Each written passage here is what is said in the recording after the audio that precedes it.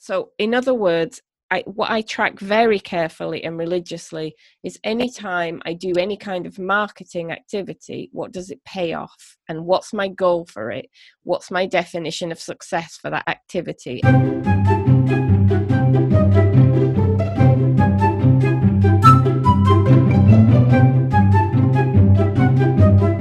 Hello and welcome to Art Juice. This is honest, generous and humorous conversations that will feed your creative soul and get you thinking with me, Alice Sheridan. And me, Louise Fletcher. And this is episode 89, and warning alert, we are talking about numbers and figures and statistics and basically what things should you be tracking or might you like to consider tracking in your art. And this has been prompted by a little bit of a disagreement between Louise and I, which we are not going to go into this week, about for everybody's news sake. And statistics and figures and, you know, how they can be interpreted differently. Anyway, got me thinking. And we also had a great listener question, which kicks it off a bit. So we're going to do things a little bit back to front this week. So we're going to lead with the listener question first, and then we're going to go into that topic. So this might be an episode that you want to grab a pen and a piece of paper for, if any of these ideas sound like a good plan and might want to be something that you start doing. But before we get into that, what's your week been like? So I've been looking at my paintings, and I referred to this a little bit last week, that I was going to start printing things in black and white and then looking at the paintings in black and white. And in doing that, I learned so much about what was working in paintings and what wasn't, and realized a lot of it is to do with the way I've applied paint or made marks. In the ones that I like, it's varied and different, and in the ones I don't, it's not. And because I love color so much, I've made beautiful color combinations on some of them and got distracted by that and not notice that these other things are not right, and yet know that they're not right because I'm stuck, but not being able to identify why. So I made this huge sketchbook filled with images of all the work. Everything's numbered, everything's got notes. It's amazing. Never done anything like this before. And it's really reconnected me to the paintings that I started, some of them a year ago, and made me feel like I just really want to dive into this project. And I've showed some of them on social media and had inquiries about buying them. And I said yes to one. And I almost wish I hadn't now. And if you're the person listening, I'm not taking it back. You can still have it. But I realized that, no, these are a series that I really want to dive into. And I want that to be my focus seriously for the next however long. And I don't want to sell them, not because they're my babies and I'm hanging on to them, but because I want them together as a full body of work for some event that I can't imagine, that I don't know what it will be, for some way of showing them. And I don't want to be thinking about an audience also. But it's very exciting to me, and I can't wait to come back after next week. I'm going away, and then come back and really just spend some time developing the whole body of work. I want to have so much of it that lots of it doesn't ever get shown. But, you know, I just want to have like a massive amount of work. So it's exciting. Yeah, you need to allow for the rejects, I think, in any group, don't you, really? Yeah. So what's your week been like?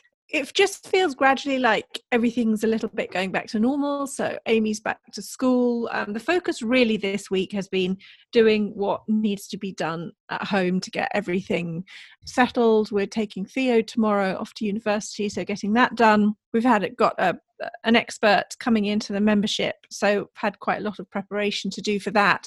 But I decided that I basically wasn't going to do anything creatively this week. Didn't have the time for it, wasn't going to think about it, wasn't even going to bring it in this week, because my focus this week was going to be concentrating on family, doing what feels good, not feeling guilty if that meant sitting in the garden with a good book in the sunshine and thinking, oh, you should be painting instead, because this week, not next week, going to be very different. Next week, I'm going to be like full on deep immersion back into painting. So I've got a few things that need to get out of the way first. So that has all actually worked very well. I had anybody who follows on Instagram, I had a bit of a blip on Sunday, stupid new rules coming in about something totally unrelated, which just made me flip out and feel like, what on earth kind of world are we starting to live in when you can't walk here or go there, or just anyway, focusing back a little bit on myself. And it feels selfish to do it, but I think sometimes it is important. This morning I went for a run for the first time since I twisted my ankle a year ago. It was good. It was good to get out. It felt good. So I'm slightly on Operation Get Back to Feeling Fitter before Christmas. Yeah, I went out yesterday morning for a walk without Riley, because walking with Riley, you've walked with Riley. Slow. So I went out for a walk without him in the morning when he was out with Phil. And I did an hour and 45-minute walk that we do together in an hour. So that's how much slower he is.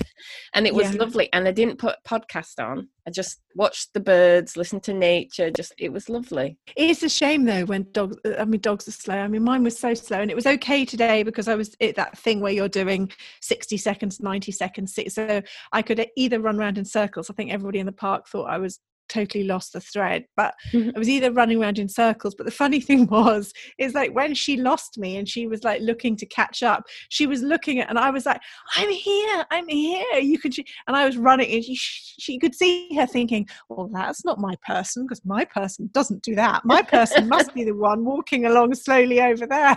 So yeah, it's going to be a very short period of time where I can do it with the dog, that's for sure.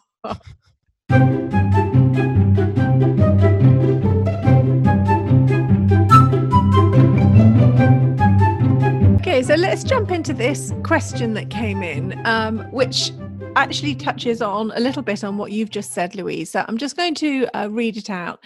So there's a little bit of background for context. I have several different creative strands: painting, collage, poetry, textiles, crochet, garden design, etc. Okay, so like lots of us, lots of different creative elements. Many of these have come and gone and then reappeared again over the years. Each time I get fully engrossed and productive, and then I get a bit bored and I change focus. This has been the pattern, and it's led to confusion, frustration, and even hurtful comments from family and friends who ask, what's the latest fad? I've had a limiting belief for me that in order to succeed as an artist, you have to focus on one area or discipline, stick to it, and work hard at developing it. However, in the last few months, I've given myself permission to do whatever I like without judgment, and this has been liberating and exciting. I see, for example, how the collages that I produced last month are feeding into and inspiring the quilts that I'm working on this month. I'm now happy for people to see my work in progress and finally confident to call myself an artist. So my question is this: can an artist succeed like this when the advice always seems to be to focus on and develop one discipline? The fear, I suppose, is that I won't be doing anything well because I'm spreading myself thinly. I'll carry on though, as I'm enjoying it so much now, but I haven't a clue where it will lead, or even if it can lead anywhere successful. So many good things. Join the club. Question. First of all, join the club on that one. Yeah, I mean, I think many of us have multiple different things that we would like to spend time on and do spend time on and have spent time on. But the question is, I think should we dispense with the friends and family comments straight away? Yeah. Yeah, that can go. Yeah, let's take that. Let's take out that. Them. Don't worry about them. The thing is with them is they never understand. Even if you would, even if you know, most of my friends and family have no understanding of what I'm doing. They come into the new studio to look at the studio. They look around at the paintings and they don't say anything because they don't know what to say, and then they leave. So whether I'm focused on painting, but it doesn't make any difference. So that we can dispense with, I think. Yeah, I think so. And I think it's not your responsibility to teach them or necessarily to bring them along with you for the ride. So let's not worry about that. But what about this thing about how much you have to work on one area or discipline? And also, I'm more interested in this thing about each time I get fully engrossed and productive, and then I get a bit bored and I change focus.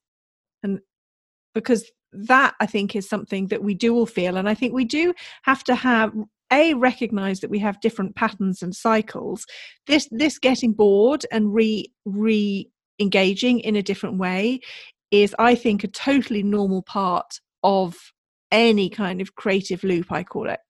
The question is, for me, is how much do you change focus when you change focus? And it sounds like you're totally redirecting focus in a completely different area, but then also getting a bit frustrated when that means that you don't have, or feel like you have, a sense of consistency, which is moving you towards, inverted commas, success. What do you think about that? Well, although this is what confused me about the question, because I agree with that part, but then she goes on to say that having given herself permission to do whatever she likes, she's found it liberating and exciting, and the work is influencing the new work. Yeah. And I wrote down a list of people just that popped into my head: Robert Rauschenberg, Tracey Emin, Picasso, David Byrne of Talking Heads, who's also a visual artist and audio artist.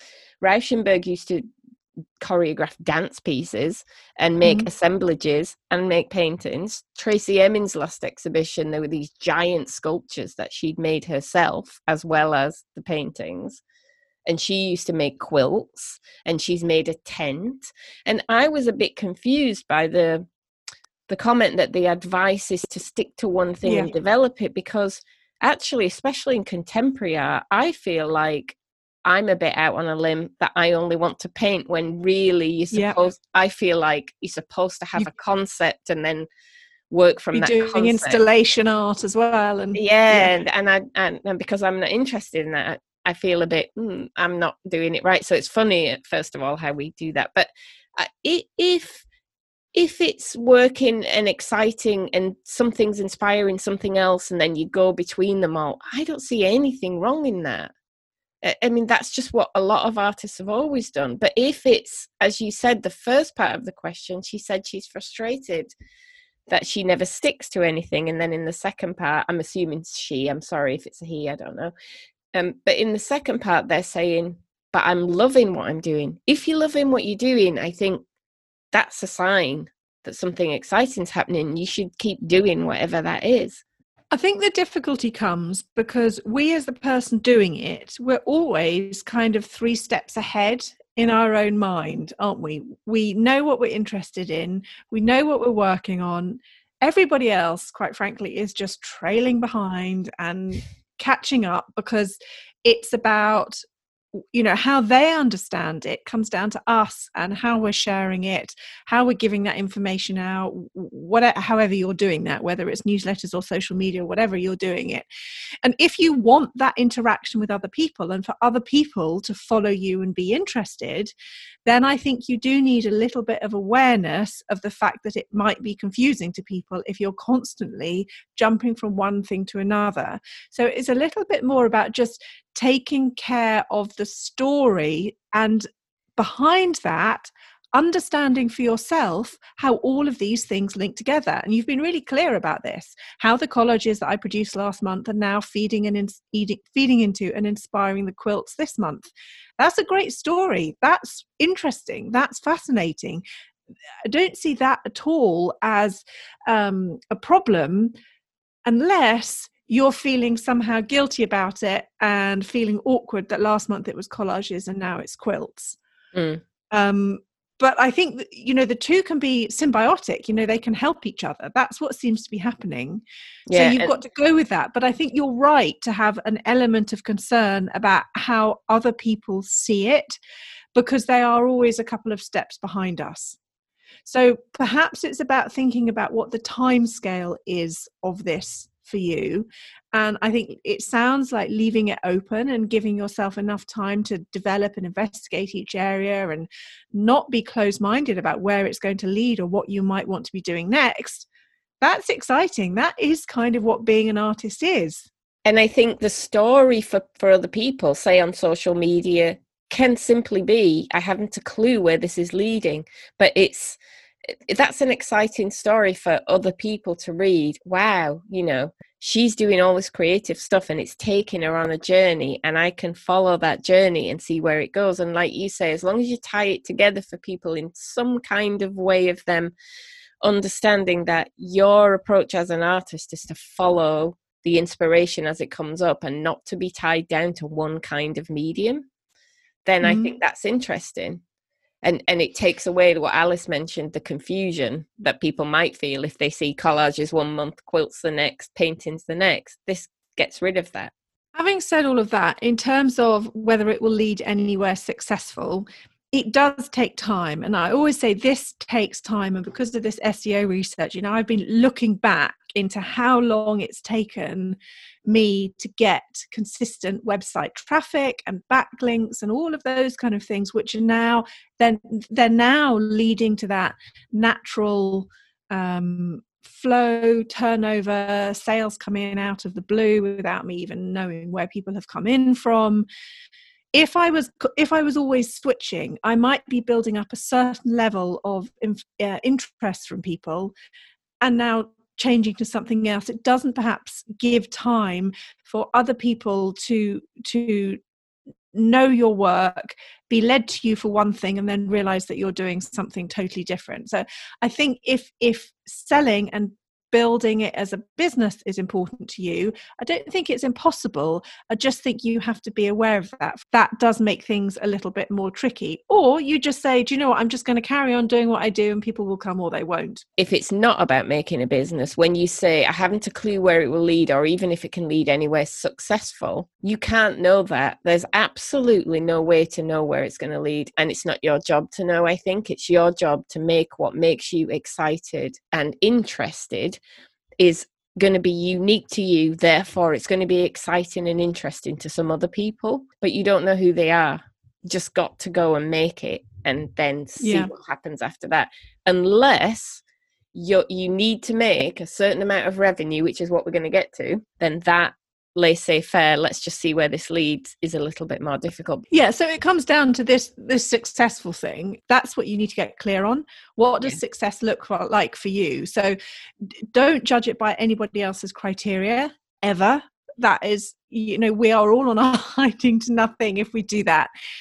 And this is something that I do as part of every year as a review, check back, see where I've gone, and decide now, what do I want the next year to look like for me? Or what do I want the next 3 months to look like for me? But in the long term, what does successful look like for you? And in the short term, what does successful look like for you?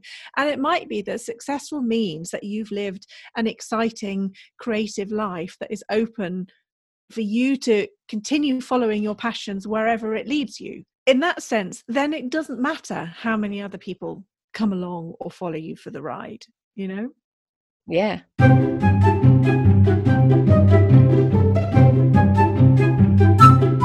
Right. So that leads us into this idea about what things you might want to track and why. My point really with this subject is, what figures should you be tracking because of what they mean to you and what they illustrate to you, and whether that helps you in your art or not helps you in your art. So the first thing, I suppose, is why would you even bother tracking? Why not just turn up, do what you want to do each week, do what you feel like? Is there any purpose for tracking anything at all? If we do it like that, what happens is our memory plays tricks on us, or like we remember we had a really good week in the studio or a really bad week in the studio. Everything we do is kind of laden with these layers of emotion, and that can play tricks on us. So when you have something that's a little bit more precise, it can help you understand how you work better.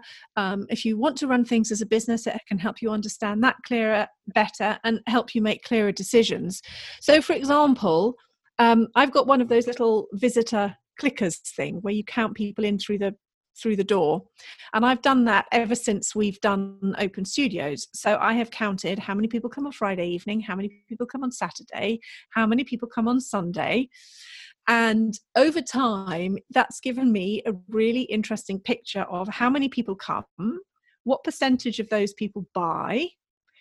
So I know now what the likely outcome of something is going to be. But on an emotional level, when you have an evening that you feel wasn't very good and you think, oh, that was a rubbish evening, and then actually you look back against the previous year and you think, well, actually, it was the same number of visitors, then you start to understand that actually maybe it's not to do with the number of visitors, but the level of interaction that you have with people, or you start to see patterns in the sales figures, or actually you start not to see patterns in the sales figures. So maybe you realize that last year loads of people came on Sunday, but nobody bought on Sunday. And in that case, then it starts to make you a little bit more relaxed and about going with the flow of what happens. So, but I think having those numbers can help you understand what's going on and help you understand how you are reacting to it in either an emotional way or in a way that means that you might want to change certain decisions that you're making. So that's why I think it's important to have some numbers that you track. Do you have anything? Because you said to me, this one's going to be on you because I don't track anything. But you must do. No, I didn't. I said I'm bad at tracking. I said I'm bad. Oh, okay. And I was feeling particularly. I had emails from Phil and the lady who does my books for my limited company asking for information from me, which I'd realized I'd completely lost track of and not put anything where it should have been. And I also realized all those paintings that I was looking through, I hadn't numbered or tracked. I used to have a numbering system and a database for paintings. That's all gone by the by. I can't keep up with it because I just don't have that kind of brain. But yes, I do, because going back to the original point for the lady who asked the question, or man who asked the question, I determined very early on, I didn't think I could cope with the paintings being the source of my income, because I thought that would make it the way I work and just too pressured, and I wouldn't. So I found another way. The teaching is my way to make my guaranteed income, and then my paintings come and go as I make them. So knowing what my definition of success was going to be, I track that. And that's why my focus when I wrote my notes was very much, well, it's not just on sales, it's on engagement. So in other words, what I track very carefully and religiously is anytime I do any kind of marketing activity, what does it pay off? And what's my goal for it? What's my definition of success for that activity? And it can be as simple as I send out a newsletter. How many people do I want to read it? And if the percentage starts to drop on that, what's happening? Am I bringing in some of the wrong people? You know, if I post something on social media, what's the engagement? But I don't track it as in writing it in a spreadsheet anymore. I used to. I just look and be aware that, looks like I've got to look at my newsletter. But everything, so the business things, I do track certain metrics. It's not natural to me, so I have to force it. Yeah, I mean, I think you're right to be more focused on what you're understanding. There's no point in just writing numbers down and not looking at them or trying to understand them. But I think because it is something that we all tend to avoid a little bit, that was the reason that I very first started doing this right at the beginning, was because I needed to understand. And for me, I was almost the exact opposite of you. I thought, well, you know, I could see artists doing workshops. I thought, well, there's no way I can do a workshop because what on earth would I teach? I've got, you know, so that is out of the window. So the focus on this for me right at the beginning was showing up, doing my work, getting it ready for events, understanding how people bought art or didn't buy art and what that meant for me so that I could decide what it meant for me going forward. So I kind of divided this into two stages. And so the stage one, what was really important for me was focusing on what inspires you. So understanding what's going to motivate you. So you talked about accounts and things. So although for the first few years, I did keep a note of expenses. And when I say I keep a note of expenses, what that means is when I pay something and I get an email receipt, I just put it in a folder that says expenses, and then I look at it at the end of the year. And I have paper ones that I shove in an envelope, really low tech. There is an app, which I'm going to investigate for this year, called Wave app, which somebody has recommended. So I'm going to investigate that for keeping track of expenses. But what I mean is, I didn't look each month at, oh my goodness, I've only sold 2 paintings, but I've just spent £400 on framing, because I knew that that would freak the bejeebies out of me and make me all anxious about selling paintings. So my focus really clearly on the initial stage was focusing on what would keep me going and taking action. I think because I knew that it was going to take a little bit of time, and I wanted to focus on the good things. So my key things at the beginning were the growth of website visits. So looking at the end of each month, how many people were finding my website, because you've got a website doesn't mean people are going to find it. So if you want people to find it, which is the first step towards anything else that they do after that point, that's the first thing that you need to know, is how many people are looking at. And if you're disappointed with it, then you've got to work out what other things you can do that get people to know that your website exists. So for me at the beginning, it was writing blog posts, sharing those to Pinterest. And things like social media followers, which is often called a vanity metric. And to a degree it is, because just having somebody following you on social media really doesn't mean an enormous amount, but it's the simplest version. And when we're at the beginning of something, if you can keep something simple, if you can track a simple thing, you're more likely to keep doing it and keep an eye on it. But what it also shows you is that, your follower growth will reflect other things that will show how well you're doing. So all of those things you say, like, are your posts engaging? Are they interesting? Are the images coming across well? But the social media follower number is a single thing that gives you a clear guide as to whether you are improving or not. All those other more complicated things, like website conversion, what the hell?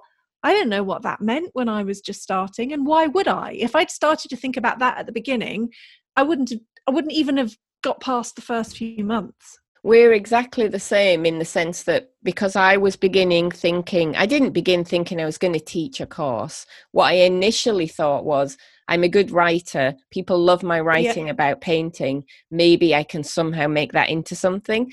But what I did know was I need to get followers. So like you say, that's what I tracked in the beginning, because I was spending savings on Facebook ads to bring in an audience, knowing if I bring in an audience, I'll find out what they want, and I'll find out if I can give them anything, and it'll be the right people if I attract them with my blog posts. So I focused, just like you, I didn't really think about the money side of it, because I was spending without no return, because I had nothing to sell.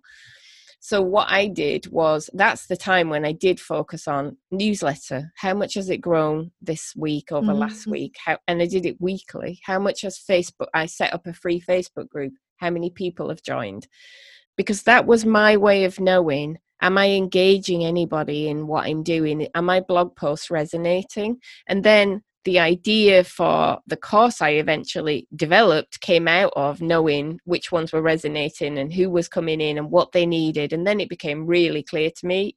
And then I had something I could develop and something I really felt I could teach. But in that beginning, just like you, I didn't look. In fact, this is my guilty secret, which I'm sure I've said before, but my first tax return, I didn't put all my expenses in it, because I wanted the tax people to think I was more successful than I was. So I did have some painting sales in that time. I had nothing else to sell, but I had painting sales. But if I'd have put all my expenses in, I'd have had no income, and I didn't want it to show no income, which is all wrong financially speaking. You want to show no income. But so at first I didn't. Now I find every single receipt and put them in there to try it. But yeah, I was just like you. I didn't want to look at things that were depressing. I just wanted to look at what would get me. Yeah, things like mileage allowance. I never used to put in, because all it would do is, and there's a whole load of things there then, isn't there? Which I know for me, a lot of it was, I want to have some contribution to the family income, and like, if I've got so many expenses stacked up against it, that's really miserable. It's not worth it. I'm not going to do that. Now I put everything that I can find against it. But I just think that that's really important, and I don't think that that side of it gets talked about enough, I suppose, is what I'm saying in the early stage.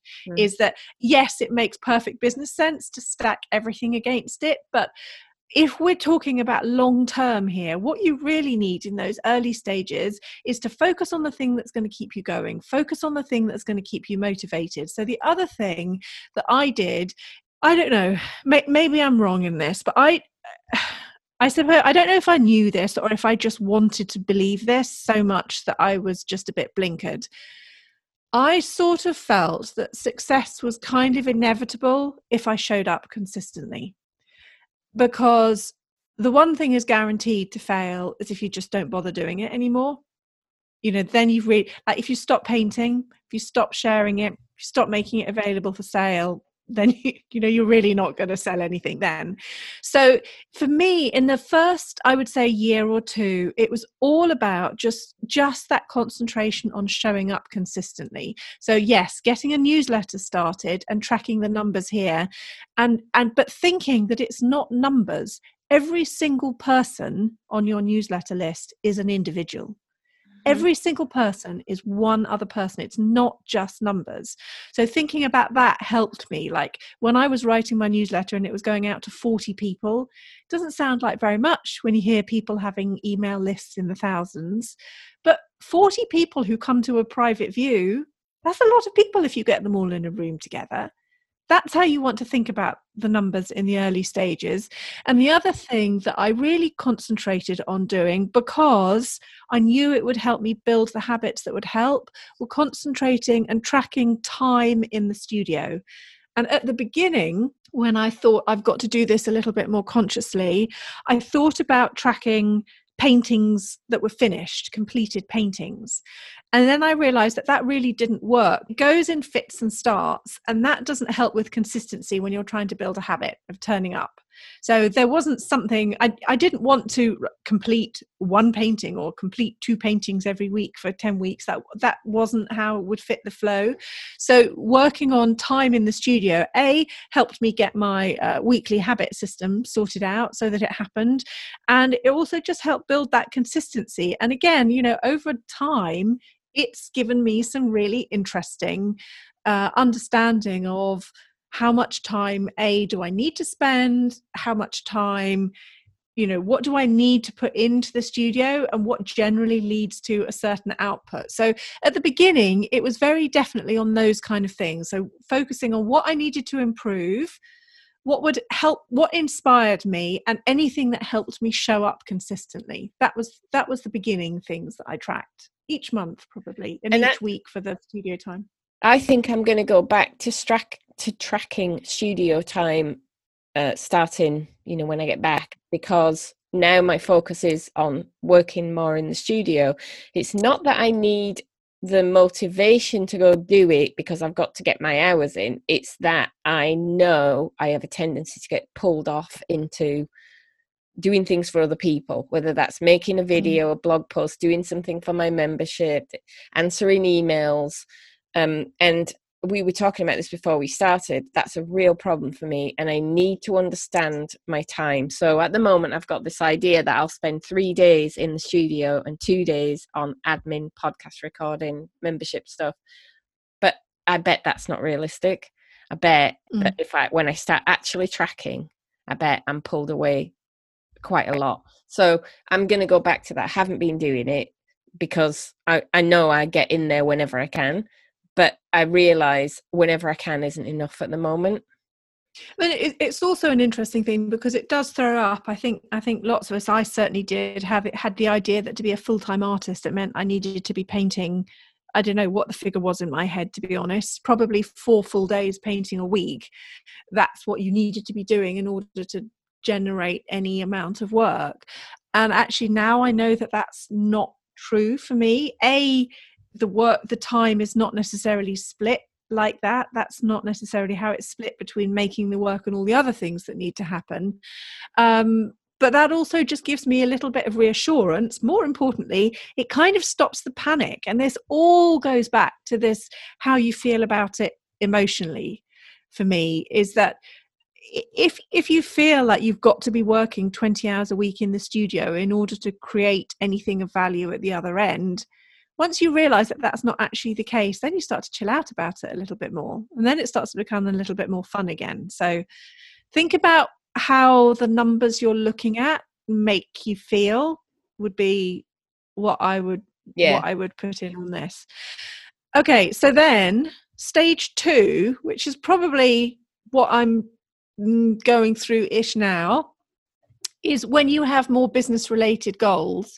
And like you're talking about engagement, this is more about getting the flow right from all of those numbers that you first start looking at towards what you ultimately want to happen at the beginning. So while in my stage 1, what I ultimately wanted to happen was to show up consistently.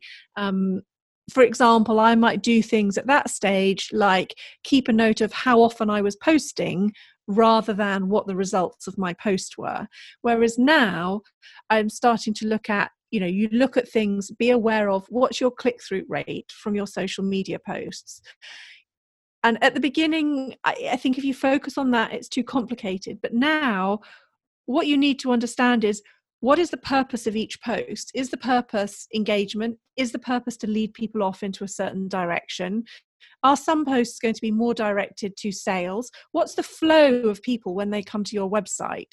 And that's when you can start looking at things like how many people land on your website compared to how many people sign up for your email newsletter, email list, whatever we want to call it. And just starting to focus on things like, what's your best revenue stream? So I've changed my mind this year. I was going to ditch prints. Now I'm not going to, because figures are telling me a different story. I need to keep that. So it does change when you get to the next level. Yeah. And it's, again, it goes back to, doesn't it, knowing what your definition of success is. Like, what is it that you actually ultimately want to achieve, and what are the metrics that tell you if you're getting close to that or getting away from it?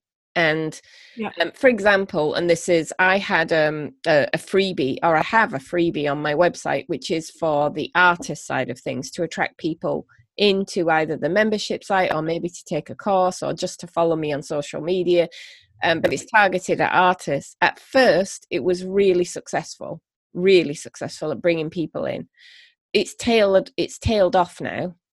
And I think it will be time for me to look at doing something a bit different and offering something different. So it's knowing that kind of thing. It's not just assuming, oh, well, that used to be bringing in lots of people signing up for my mailing list, so I don't have to look at it anymore. It's constant. The tracking anything allows you to see at what point it stops being effective. And most things stop being effective at some point. So, and also I find it really helpful to go back. I don't track this on a regular basis, again, because I'm not very good at that, but I do go into my analytics once in a while and look at which blog posts are still bringing in traffic and doing well. Because if I know that, for example, if I know, that old blog post is still bringing in traffic, I can go update it with a few different words and a few different, a couple of new sentences, and it'll get new steam in Google and bring in some more people if that's a popular post. Or I can boost it on Facebook, even though it's old, if I know.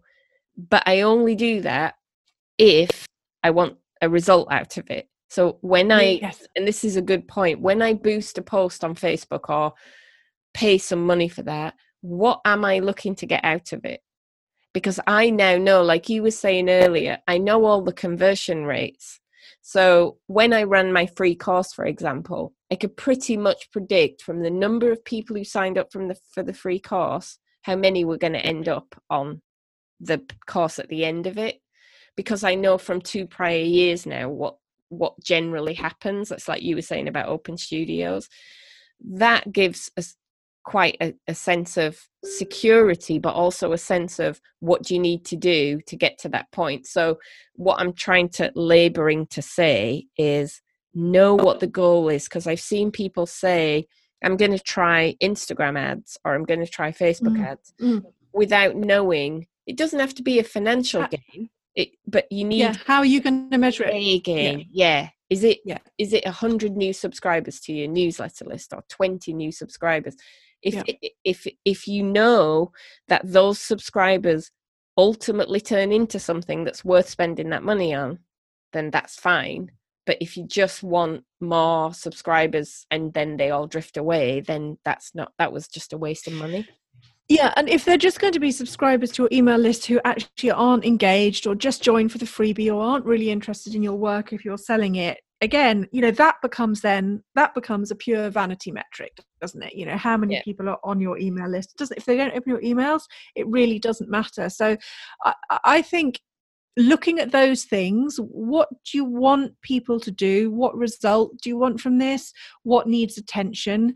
That is the purpose of looking and understanding what some of these figures are. So the figures are the figures, but actually they're telling some kind of story. And you really need to understand that organically first. You need to be able to do it organically first before you get to the stage where you're boosting a Facebook post and see what happens, because it doesn't really get you anywhere. All it gets you is that you've given Facebook 30 quid. And I think you certainly need to get to that stage where you give Facebook 30 quid and then scale up if you know what you're scaling towards and you know what the outcome is going to be. But that's when you're really getting into, it doesn't have to be complicated, but it needs to be clear. So you need to know how many people need to visit your website in order for you to make a sale. And it's difficult if you're focusing on selling original paintings that only one exists of. You can't set up a flow like that in quite the same way. It has to be a little bit looser, but you need to know what kind of things contribute towards it. So what else do we have on the list? Oh, so other things that I noticed by looking at numbers and understanding them a little bit more is you just start to notice things like, for example, what percentage of your selling price do your frames cost? And I noticed that seemed to be a fairly consistent figure. And that helps me now both in pricing and if I'm choosing a new frame. If I'm choosing a new frame and the costing of it is coming out at a slightly higher price compared to what I plan on selling that piece for, I know I need to modify or talk to my framer about checking back on that because the ratio's got a bit off. So what you track, what you look at, what figures you look at is going to be different for all of you. But I would encourage you to think about which ones are going to help you in terms of motivation and emotion, how you feel about it, what's going to get you to take action. And then the stage 2 is really looking at the figures in a slightly more financial way. So one of the things that is quite interesting to note, but I think this massively changes over time, is what size pieces sell best. So in the early years, I basically grouped all my paintings into different sizes, and I could see what percentage of sales over the course of the year came from smaller size paintings, middle size paintings, and big paintings. And I don't think that necessarily informed what work I wanted to make, but it was certainly quite interesting to know. See, that's one of those things that I have no idea. I'd have to go back and look at my list of paintings sold, and because I'm no good at tracking, I'd have to remember what size they were, which mostly I could, probably. So it's just a mental block for me in organization. It really is. And I don't think I'll ever be able to be any different. I think what I have to do is put systems. Oh, come on. I'm not gonna no. I'm not gonna let you get away with that. You can't just say this is a mental block with me and therefore I'm never gonna be better at it. Come on. Yes, because I can say what I'm going to do is get people to help me with it. So in the past, that was my That's husband. different. That's He'll always different. You can say, I don't even want to do this. Yes, but there is something. Okay, then you've got to put something else in action. Okay, fine. You can get it's away like with making my own frames. The person who makes my frames said to me, anyone could do this if you learn. You could learn to do this. And I said, yeah, but I just don't want to. I'm sure you're right. I just don't want I know, but that's a difference, isn't it? And that's, again, it's like when you're at the beginning, and I remember trying to learn a lot of this, the marketing stuff and the business stuff, and people are like, oh, I get my team to do this, or you just hire somebody to do that. And you used to drive me insane, because it's all right for you if you've got a team and you've got somebody else to do it for you. But for most people at the beginning, you don't have a team or somebody else to do it for you, or even afford to pay a bookkeeper. You got to work out a system. You got to have your husband do it. That's when I had Phil do it. Well, if they're useful in that kind of thing. Yes, but yes. No, didn't have that. I had to do it all myself. You've got to figure it out. You're right. You can choose, do I want to spend my time making frames or pay a framer for it? But there are certain things that you do need to do. Keeping track of expenses, keeping track of sales, kind of a legal requirement. Do you not think, but do you not think that there are certain things in life that we can't do? I mean, I don't think that it should be something that you should spend all your time doing if you've got an alternative way of doing it. Yeah. So if you've got an alternative option available to you, then that's absolutely fine. But I don't think it has to be that complicated. Like I say, all mine, when an email comes in, I just shove them in a folder and deal with them all at the end of the year. I did it the other day. It takes me 2 seconds when an email comes in. And at the end of the year, I think it took me an hour to go through all my email. I need to make a folder, because what I do is I leave them bold in Gmail, and then they just pile up the bold things because I've left it. Yeah, I need to put them in a folder. Yeah. Anyway, this is. But that's really simple. That's really simple. Anyway, we've gone off track, but there you go on numbers. I think we all have our weak spots, I suppose, is the point of this, and why I thought it was important for artists, because I don't think actually you can get away with, like Louisa saying, no, but I'm just not very good at this, so I'm not going to do it.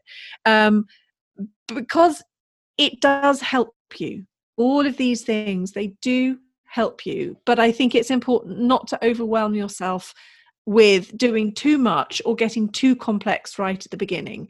So key essentials are, yes, you should be tracking your sales, and yes, you should be tracking your expenses. And all of the other things that we've mentioned, so social media, metrics, all of that kind of stuff, it's about what do you want to happen as an end result. And the whole idea of any figures that you look at is what needs attention and what doesn't. And some of it you can afford to let go and not pay that much attention on. But for example, if you can see that you've had 3 months where sales have been quite good and then they've dropped off, that needs some attention. If you can understand that sales have dropped off because you haven't done anything, you haven't made anything new, you've been on holiday, it's not a problem then, is it? So it's not about the fact that the numbers have suddenly dropped. It's about what it means, and then therefore next month what you might want to do differently. And that's what's going to help you keep moving forward. I used to work for someone in business who used to say, what gets measured gets done. And also what gets measured is where your attention is where your focus is. So that is one of the key reasons for tracking sales, is because if you track sales at the end of every month and you can see that you haven't sold anything in the last 2 months or 3 months, do you think you are going to be more or less likely to get your ass in gear and do something that makes a few sales next month? Yeah. I know. You put your attention on it, you look at it then. So that's what you concentrate towards a little bit.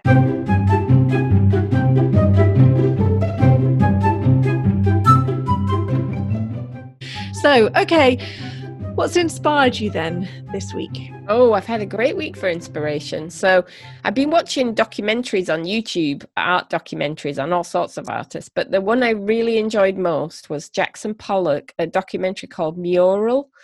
And it's about a painting he did. There's a lot of myths about this painting. It's a giant mural he did for Peggy Guggenheim, who's a major art collector, gallery owner at the time. And he did it for her apartment building. And I've heard all the stories about this painting before, that Marcel Duchamp, it was too big, so Marcel Duchamp chopped part of it off and made it small enough because it was the kind of painting you could do that with. And this documentary said, not true. There's all sorts of reasons you can tell that's not true. And Jackson Pollock was supposed to have stripped off naked and gone and peed in the fireplace after he dropped it off at a party. Also probably not true. So anyway, I'd heard all these rumors, so it was great to see the documentary. But why it was inspiring is, if people don't know this painting, Mural, look it up. It's before he started doing the drip paintings, but it's after he started to move away from kind of weird figurative work. and you can totally see what's coming in it, Mm. even though you couldn't have imagined looking at it. Okay, what he's going to do next is drip buckets of paint all over canvases on the floor, but looking backwards, you can see, oh, that's coming. It's all about movement, and it's energetic. And so that was really inspiring to see, because it makes you think about your own work. Not that I'm putting myself in the same category, but I wonder what's coming. I wonder what's showing in what I'm doing now. It's another interesting way of tracking, though, isn't it? Really, is that we always have this thing. You can always see it looking back. Yeah. And that's why it's nice to keep some kind of records of all of these things. Yeah, definitely. Yeah, that's looks good. So it's great. Watch that, and everybody, if you get a chance, it's free on YouTube. And also this week, lovely packages coming in the mail, and from just lovely people. So Susan Hart, who some of you might know, I'll put a link in the show notes. Susan stains her own collage papers. She stains this heavy duty tissue paper with all these beautiful patterns. And out of the blue, I interviewed her in my membership a few months ago, and out of the blue, she sent me as a thank you this beautiful package of stained tissue papers for collage, and a tiny little painting that she'd made as well. And just to open a package like that, when all you get in the post is bank statements and bills and letters from HMRC, it was like, oh, I've got a lovely gift. And the papers are just stunning. I can't imagine I'm going to tear them up and use them in anything because they're so beautiful. I'm just going to touch them from time to time. And then the next day I got a package from Yvonne Lyon, who is an artist who took my course, but she's also an amazing singer, songwriter, musician. And I'll put a link to her in the show notes. And she sent me 3 of her own CDs. And they're just lovely. They're so good. So thank you, Susan, and thank you, Yvonne, because getting lovely packages like that in the post is quite a thrill in this day and age. So that sounds good. It's nice. Well, what about me? Talking about getting things in the post, I was quite impressed. My daughter's phone was on the verge of, well, no, it was totally dead. And I thought it was going to cost me quite a lot more money to get a new one, get it fixed, get it replaced, do whatever needed doing. And although the local shop has closed down, we got it sorted out over the phone, and a new one arrived the next day in the post for less than half what I was expecting to pay for it. So I was quite impressed with that. But what I'm actually excited about is I have bought a piece of Abigail Bowen's Dark Days series, which are some paperworks that she did actually relating to all the graphs and numbers and everything that was shown at the beginning of the pandemic. And she's developed this wonderful series of work. There are 13 of them, one for each week that we were in lockdown. And they are currently on display in the window at Hicks Gallery, so at Hicks Gallery. And they have agreed that they will not be taking any commission. I can't remember off the top of my head what that's going towards, but it's a fundraising instead of gallery commission for that. And they are just beautiful. I mean, I remember discussing them with her when she was developing the idea for them. Anyway, I'm kind of irrationally excited about those arriving. So if that idea sounds good, I think there might be a couple more still available. Contact Hicks Gallery and see. And we'll put a link to that in the show notes as well. Yeah, I think they might be out of the window by the time this goes down, but no doubt the gallery will still be acting. But when I had a conversation with them yesterday, what was actually really exciting, the person who runs the gallery, it's a family-run gallery, she's also an Alice, so we had a little chat. And I said, how are things going for you? And she said, really good. So she said, what's interesting is that obviously lots of the normal places that we might show and bigger art fairs aren't happening. So we have had to be nimble and change and be flexible in what we're doing. And I think this again is why we have such advantage as independent people, is that we can do that. So for example, one of the things that they have been doing is they've been doing a service where if you look at something on their website, you can email them and they will put it in their window for you to look at in person without coming in. That was one of the things that they did. when everybody was in real lockdown and they had to actually be shut. And she said they really benefited from the amount of people going out for walks, from the amount that perhaps couples are together a little bit more. So she said often we have a situation where one person likes it, usually the wife likes it, and then they have to say, I have to show my husband. Whereas now people are around a little bit more. But in general, she said, things are better. Good. That's better. Good. And I think that is really optimistic. So it's really nice to see a gallery doing well, and also evidence from all different levels that actually there is still appetite and there is still energy and enthusiasm, and people saying lots of things like, we haven't been on holiday this year, and people who are in the situation where they do still have jobs, which is the majority of people. They do still have jobs, but they're not spending so much on other things, and they're saying this is the only time, let's do it now, let's buy a painting now. So that was nice to hear, reassuring to hear, alongside some of the other things that are less inspiring and interesting to hear. That's good news.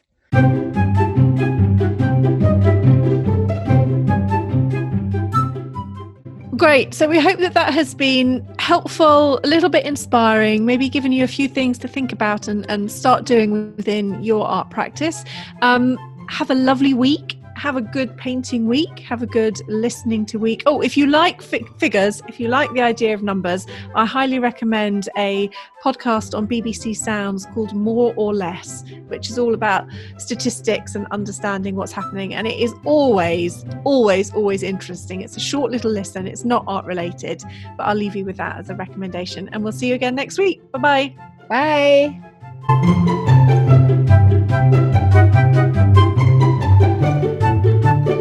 Okay, you need to say something funny so I can put it in outtakes now. I had somebody complain the other day that we weren't making mistakes anymore.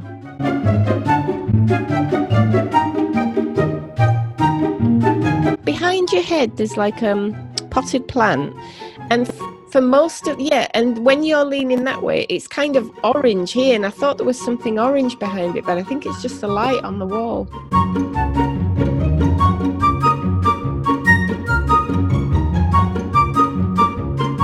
And also, for a long time, that plant was on the mantelpiece behind me, and it looked like I had some fascinator in my head. So I had to move it and put it in a different place. It's not a real plant. If it was a real plant, it would be dead. Yeah. Obviously. Yeah, obviously.